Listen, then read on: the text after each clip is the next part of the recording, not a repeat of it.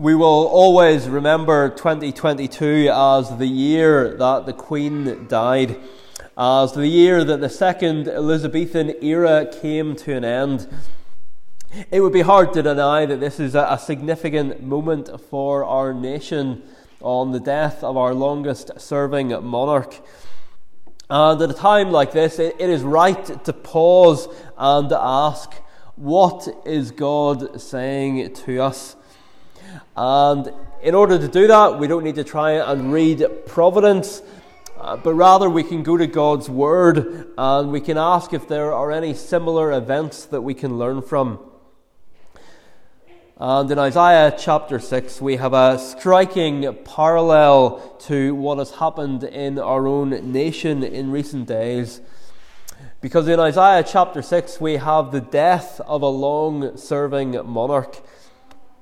And we're going to consider that event and its relevance for us at this point in history under three headings this morning. We'll spend most of our time on the first one, which is that the Queen's death should make us look to God.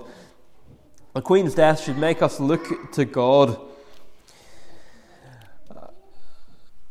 Her Majesty Queen Elizabeth II, as we know, reigned for 70 years. The longest reigning king of Judah was Manasseh, who reigned for 55 years, but a close second to him was Uzziah, who reigned for 52 years. And in this chapter in front of us today, it begins in the year that this King Uzziah dies. There aren't many people in 2022 who can remember when Elizabeth II came to the throne. And it would have been the same in the year that King Uzziah died. And so when Uzziah dies, it would have been the first time that most people had experienced the death of a monarch. It would have been the first time that many of them would have known the throne to be empty. So in terms of the death of a long-reigning monarch, there's already a big connection here to our day. There's also a connection in terms of the state of the nation. Uzziah was, on the whole, a godly king.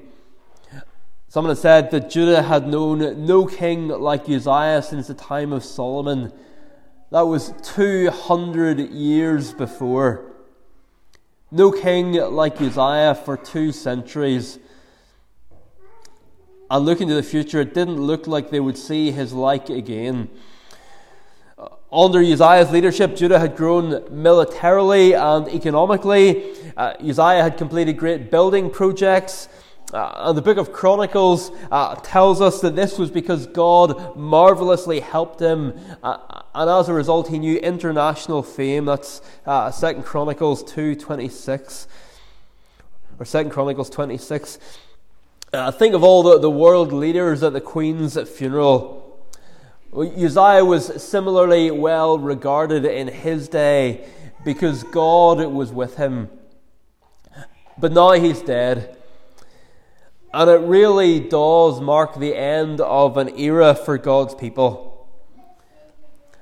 And as they look to the future, they wouldn't have done so with much optimism. The Assyrian Empire was getting stronger and stronger and becoming a real threat to their future prosperity. Invasion was a very real threat. And in a way, we too are heading into a winter now following the death of the Queen, where there's real anxiety about the cost of living, where there's a real sense that a time of prosperity is coming to an end. Uzziah's death also came at a time of spiritual decline. He himself didn't end well as a king. The king who followed him was a good king, but we're told that the people still followed corrupt practices. That's 2 Chronicles 27:2. And then the king after him was a bad king, so bad that he even burned his sons as offerings to pagan gods. So the death of King Uzziah was not good news for God's people. The nation was already growing more corrupt, and his death symbolized the end of an era. And in light of all that, it's very interesting how Isaiah speaks about the date of his call here in chapter 6. Commentators debate whether Isaiah chapter 6 records Isaiah's initial call to serve God, or whether it's more of a recommissioning. But either way, what's really interesting is that Isaiah is the only prophet in the Bible to date an event by the death of a king. The only time in the Bible that a prophet dates an event by the death of a king. He doesn't begin the chapter by saying, well, in the 52nd year of King Uzziah, which would be the normal way for a prophet to speak. But he says, in the year that King Uzziah died.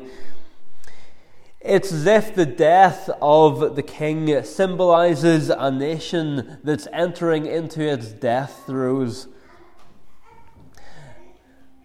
After the announcement of the death of our own queen, someone commented, it does feel like the end, the very end of Christendom. Christendom being a word used to describe the concept of Christian nations. Now, if you wanted to try and pinpoint the end of Christendom in the UK, you'd probably do it a fair bit earlier than 2022. It's not that the worrying trends that we see in our nation this week, it's not that they weren't there during the Queen's reign, that they've all suddenly emerged. But with her death, there is a sense that we're now fully into a new era.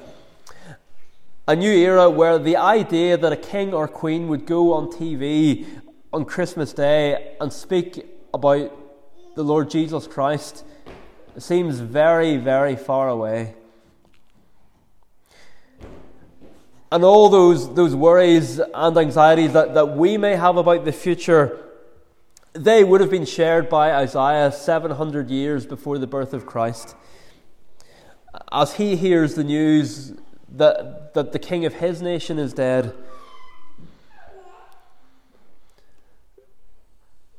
Christians in the UK today have many concerns, and Isaiah would have shared those.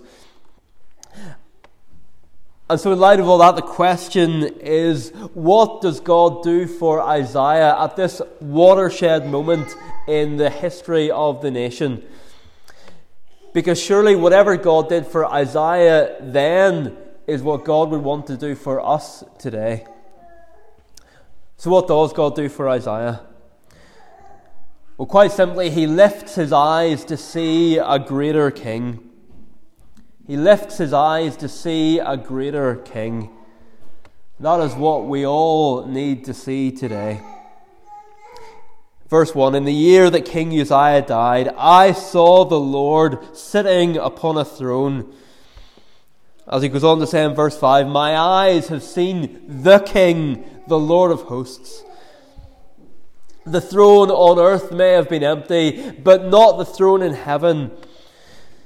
And so with all the uncertainty that the monarch's death brings, in the face of all the worries that the future might hold, Isaiah's greatest need and his nation's greatest need and our greatest need is to see the one who is on the one throne that really matters. To be reminded there is a throne in heaven and it is not empty. That throne will never be declared empty, awaiting a new coronation. And that glorious message was actually a message that was proclaimed very clearly at the Queen's funeral on Monday for those who had ears to hear. One of the most moving parts of the two services that were broadcast was the removal of the crown, orb and sceptre from the coffin. No matter how long reigning an earthly monarch is, there comes a time when the crown must be removed from their head for a final time. but not so with Jesus Christ. And that is who Isaiah sees here, by the way. This is none other than the Lord Jesus himself. We know that because John tells us that in John chapter 8. John quotes from this chapter. He speaks of Jesus, and then he says, Isaiah said these things because he saw his glory and spoke of him. And Jesus is a king who reigns and rules forever. That contrast was specifically made in the opening hymn at the funeral, presumably picked very deliberately by the Queen herself. Speaking of God, it says, Thy throne shall never, like earth's proud empires, pass away. What a hymn for a monarch to pick for their funeral, pointing people to a throne that would never pass away. And at a time of uncertainty, a time of transition, how we need reminded of that.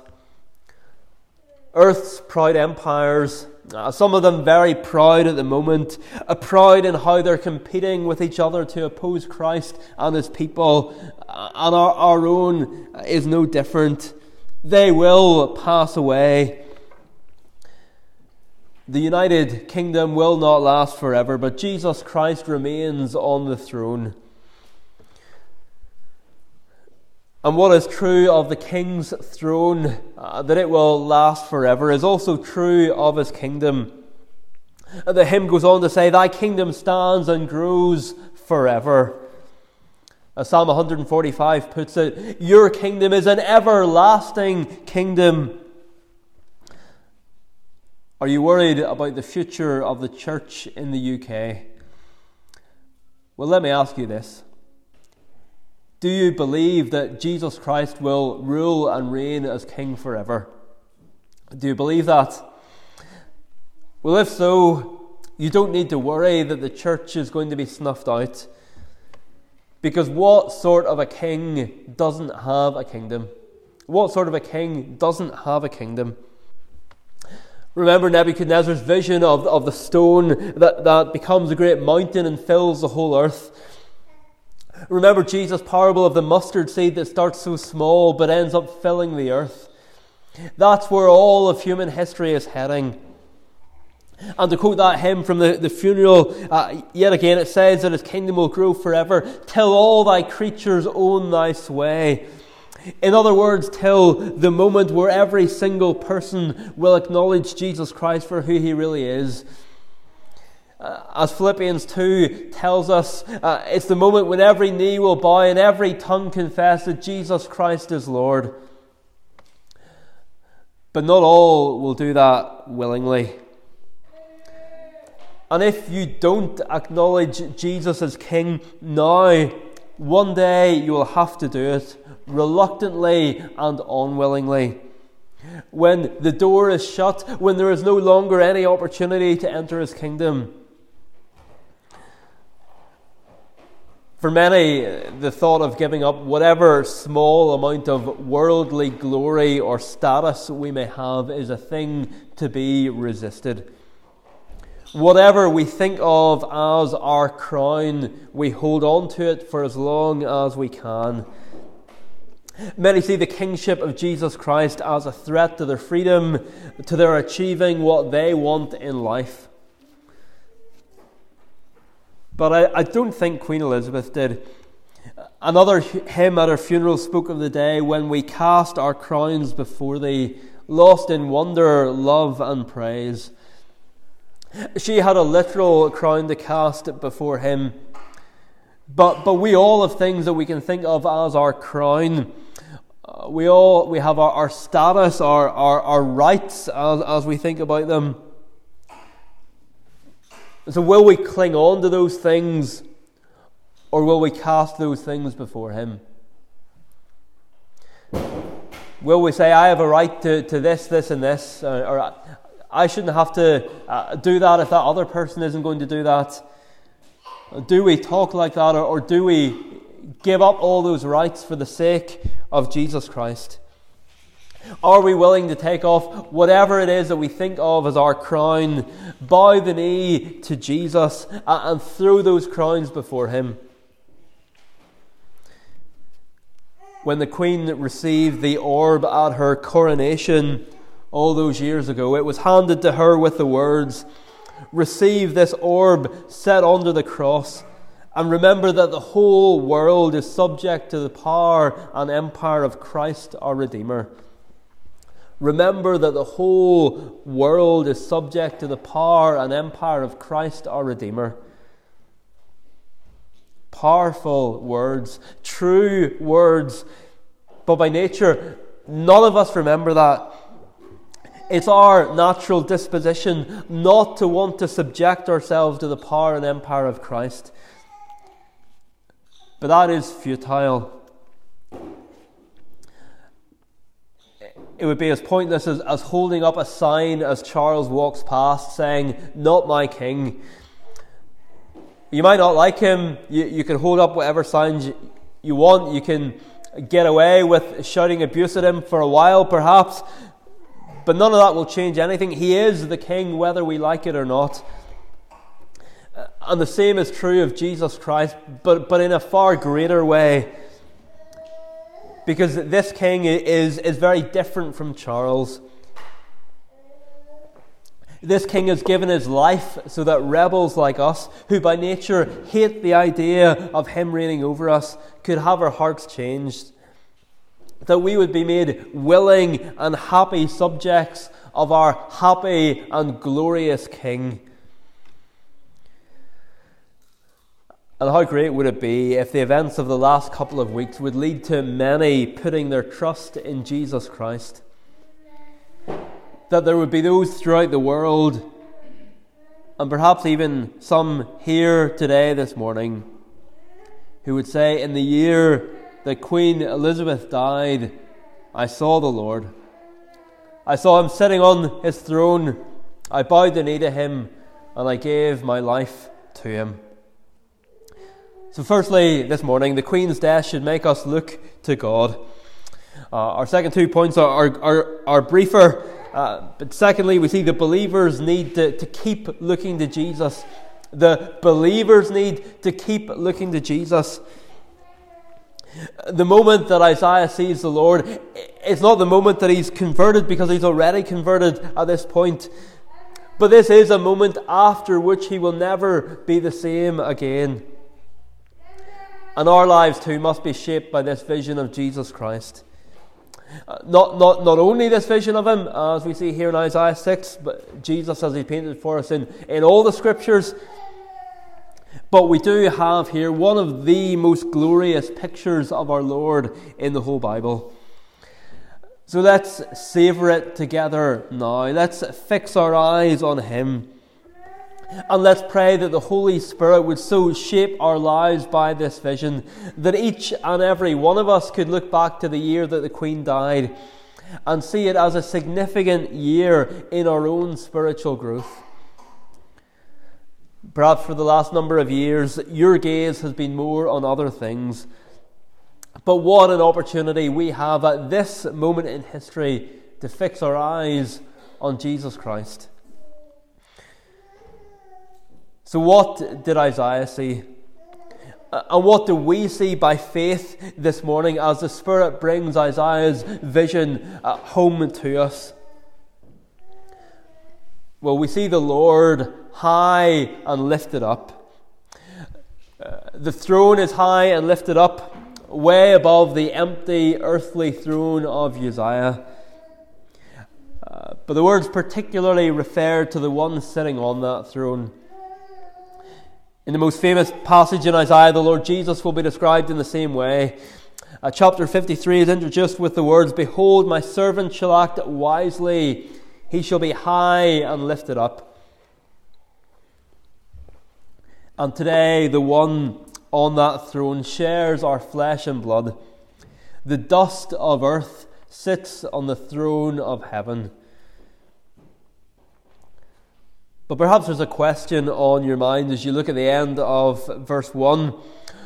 Or even if there's not, here's a question worth thinking about. When Isaiah tells us that the train of his robe filled the temple, the question is, well, which temple is Isaiah talking about here? Where does he see the Lord? Does he see the Lord in the earthly temple or in the heavenly one? And the answer is both. He sees the throne and the one sitting on it in heaven. We sang from Psalm 11 earlier, the Lord's throne is in heaven.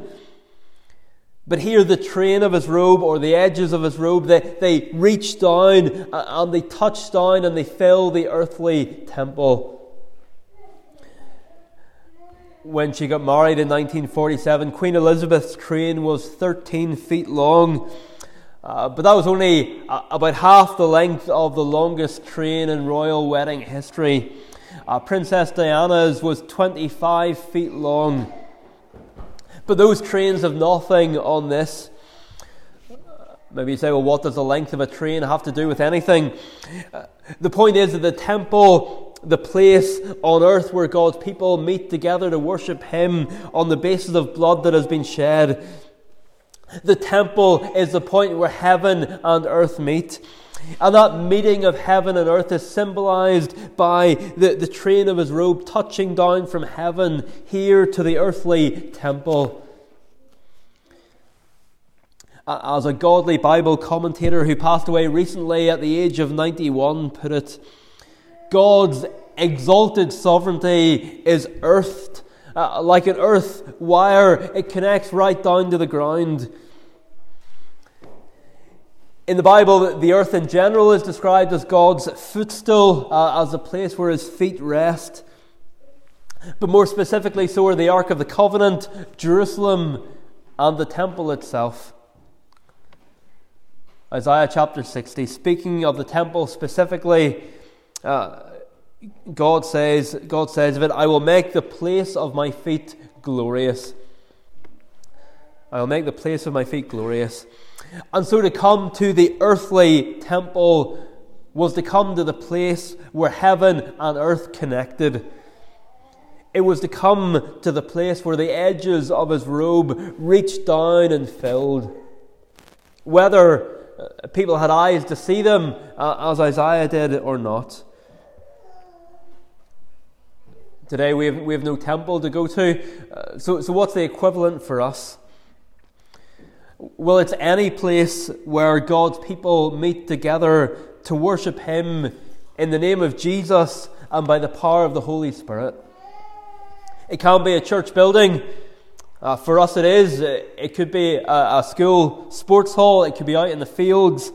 There's nothing special about a church building. But as God's people come together to worship Him on His day, we come to His footstool. We come in the expectation that He will be present. As we sang from Psalm 99 at the beginning, O people, let the Lord our God by you exalted be, and at His footstool worship Him, the Holy One is He. People say, well, I can worship God myself by going for a walk in the countryside, or I can stay at home and watch a service online. But that's not where God tells you to come to worship Him. So to come back to what I said earlier on, if our lives need to be shaped by this vision of the Lord Jesus on the throne, then what must be central to our lives? Well, surely it must be coming to His footstool and worshipping Him. Coming to the place where the train of His robe reaches down from heaven to earth. Coming to the place where He is present in order to bless as His word is opened. And that's the primary way in which we'll be able to say, in the year that Queen Elizabeth died, I saw the Lord. And in each subsequent year, whatever is happening around the world, we will be enabled to say that I saw the Lord, because week by week I came to His footstool to worship Him. And so my life was shaped not by the news or the culture or what everyone around me was panicking about, but by Him. that brings us to our final point this morning. And that is the impact that such a vision should have. The impact that such a vision should have.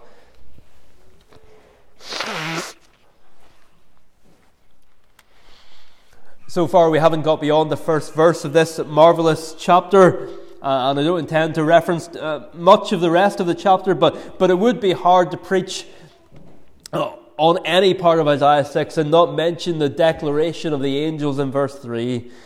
These seraphim, whose name means burning ones, gleaming as a flaming fire, symbolic of the purity and power of the heavenly throne room. These angels who have never sinned, and yet they cry out, "Holy, holy, holy is the Lord of hosts. The whole earth is full of His glory." What is holiness? Well, this tells us, doesn't it, that it's not simply the absence of sin, because those seraphim had never sinned. Angels are called holy in the Bible, but they are never called holy, holy, holy. And so we're being told here that God is utterly distinct. Utterly distinct, not just from sinful human beings, but even from sinless angels. In terms of God's creation, we might rank it like this. You have worms down near the bottom. You have human beings up near the top. You have angels a bit above them. But where's God? Well, God is on a completely different scale. God is as far above an angel as He is above a worm. God is as far above an angel as He is above a worm, because He's infinitely above all His creatures.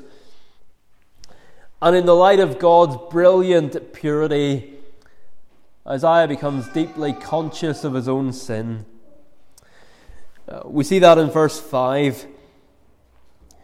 In the previous chapters, Isaiah has pronounced 6 woes on the wicked.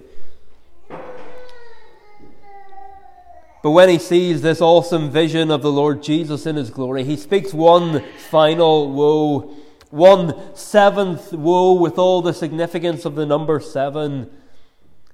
And who is that woe on? It's on himself.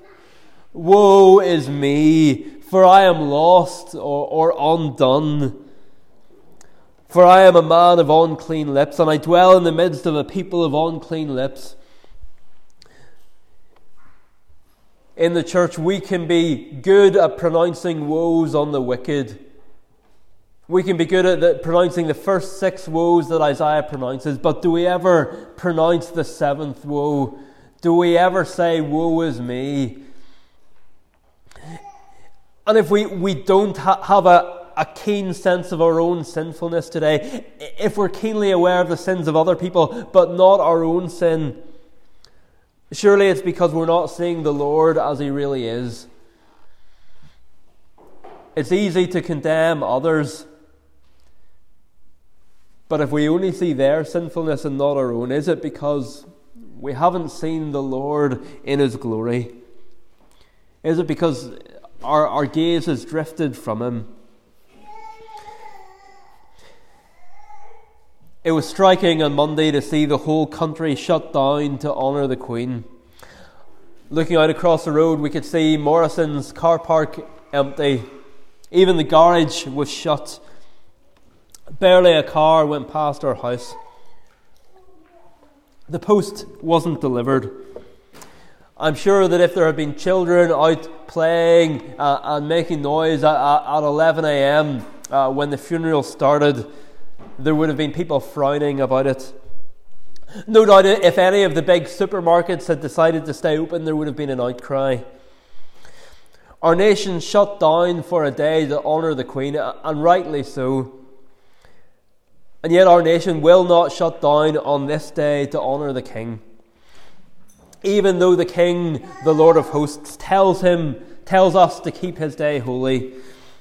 Not just to remember a dead monarch, but to meet with a living monarch who wants to meet with us, who wants to have fellowship with us, who wants to bless us. And yet the shops are open. 11 a.m. comes, 11:30, and it doesn't even register with people that they have a duty to be in church worshipping God. The football authorities who cancelled matches at short notice when the Queen died, and all the loss of revenue that entailed, well, they have scheduled matches for today. They won't forgo that revenue in order to obey God. Even professing Christians can seem to think that as long as they go to church for an hour, they can spend the rest of the day as they like. And is it not because we've lost a view of the holiness of God? The one who from the beginning of creation not just made man male and female, but who hallowed one day in 7, who set it apart as distinct, as special, as holy, and for our good. And the holy, holy, holy Lord God Almighty, He calls us to remember the Sabbath day and keep it holy. How many Christians are there who will argue for marriage between one man and one woman because it's a creation ordinance, because it was there at the very beginning, and they're right to do so, but they won't do the same for the Lord's Day. But both existed before sin came into the world. Both existed long before the Jewish people ever came into being. And we ignore this day to the spiritual harm of ourselves, of our children, of our churches, and of our nation. Seeing the Lord in His glory would give us a deeper sense of our own sinfulness. Now, I'm sure that to many ears that would sound psychologically harmful. Perhaps you imagine someone with a deep awareness of their own sin will walk around gloomily with their head down, bringing a dark cloud into every room that they enter. But actually, what do a group of people with a deep awareness of their own sin look like? Well, they're quick to confess those sins to one another. They don't think of themselves any more highly than they ought. They don't stand on their rights. They don't keep a mental record of every little infringement someone commits against them, because they realize that they do far worse themselves. When their child misbehaves in school, they don't blame the teachers or someone or something else. They take the child home and they deal with it, because the reality of sin means that they don't have to pretend that their little boy or girl is a wee angel who would never do anything wrong. A deep sense of your own sinfulness will only lead to despair if you don't also have a deep sense that sin has been forgiven. But that's exactly what Isaiah receives assurance of here in verses 6 and 7. Even before this, the very fact that in Isaiah's vision the Lord is in the temple is a reminder that God meets with us on the basis of sacrifice and sins forgiven, as our sins are at the cross. But specifically here in verses 6 and 7, one of the seraphim, one of the angels, touches his lips, the very part of him where he had been most conscious of his own sin, and says, "Your guilt is taken away and your sin atoned for." And you can have the same confidence today if you're a believer in Jesus Christ. If your faith is in Him, you can be even more sure of your salvation today than if an angel would come down from heaven and tell you that your sins are forgiven. Because with the authority of God Himself, I can declare to you that if you have repented of your sins and put your faith in Jesus Christ, your guilt is taken away and your sin is atoned for. Isn't that amazing? To know not just the reality of our sin. We must come to that realization, but we can't stop there because it will lead to despair. But the reality of sins atoned for, guilt taken away. And does that not set us free to serve Him wholeheartedly? That's where I want us to finish today. What impact would such a vision of the Lord Jesus have on us today? Well, surely it would have the same impact as it had on Isaiah. That when the Lord says, "Whom shall I send and who will go for us?" Isaiah can do nothing else but say, "Here I am, send me." As becomes clear in the following verses, the task that he signed up for is going to be hard, it's going to be discouraging, it's going to be a long old slog. But having seen Jesus Christ in his glory, he can do nothing else but devote his life to his service. Can we do any less? Perhaps your Christian life has been stuck in a rut for a while now. How can you get out of that rut? Well, by looking to Jesus as he's pictured in his word. And I pray that for many of us that this will be a time when we start taking bigger strides forward in our Christian lives. That we would be able to look back on 2022 and say, whether it was connected to the Queen's death or not, in the year that Queen Elizabeth died, I saw the Lord and I was never the same again. Amen. Well, let's close by singing about the one throne which shall never, like earth's proud empires, pass away, using the words of Psalm 145. Psalm 145a, 6-10 on page 353. Psalm 145a, starting at verse 6 at the top of page 353. And particularly verses 8 and 9. The glory of your kingdom tell, and of your power speak will they, to show his might to sons of men, his glorious kingdom's majesty. Your kingdom has no end, your rule through generations all remains. The Lord upholds all those who fall, the bowed down raises up again. How could David talk like that? Well, because like Isaiah, he had seen the Lord.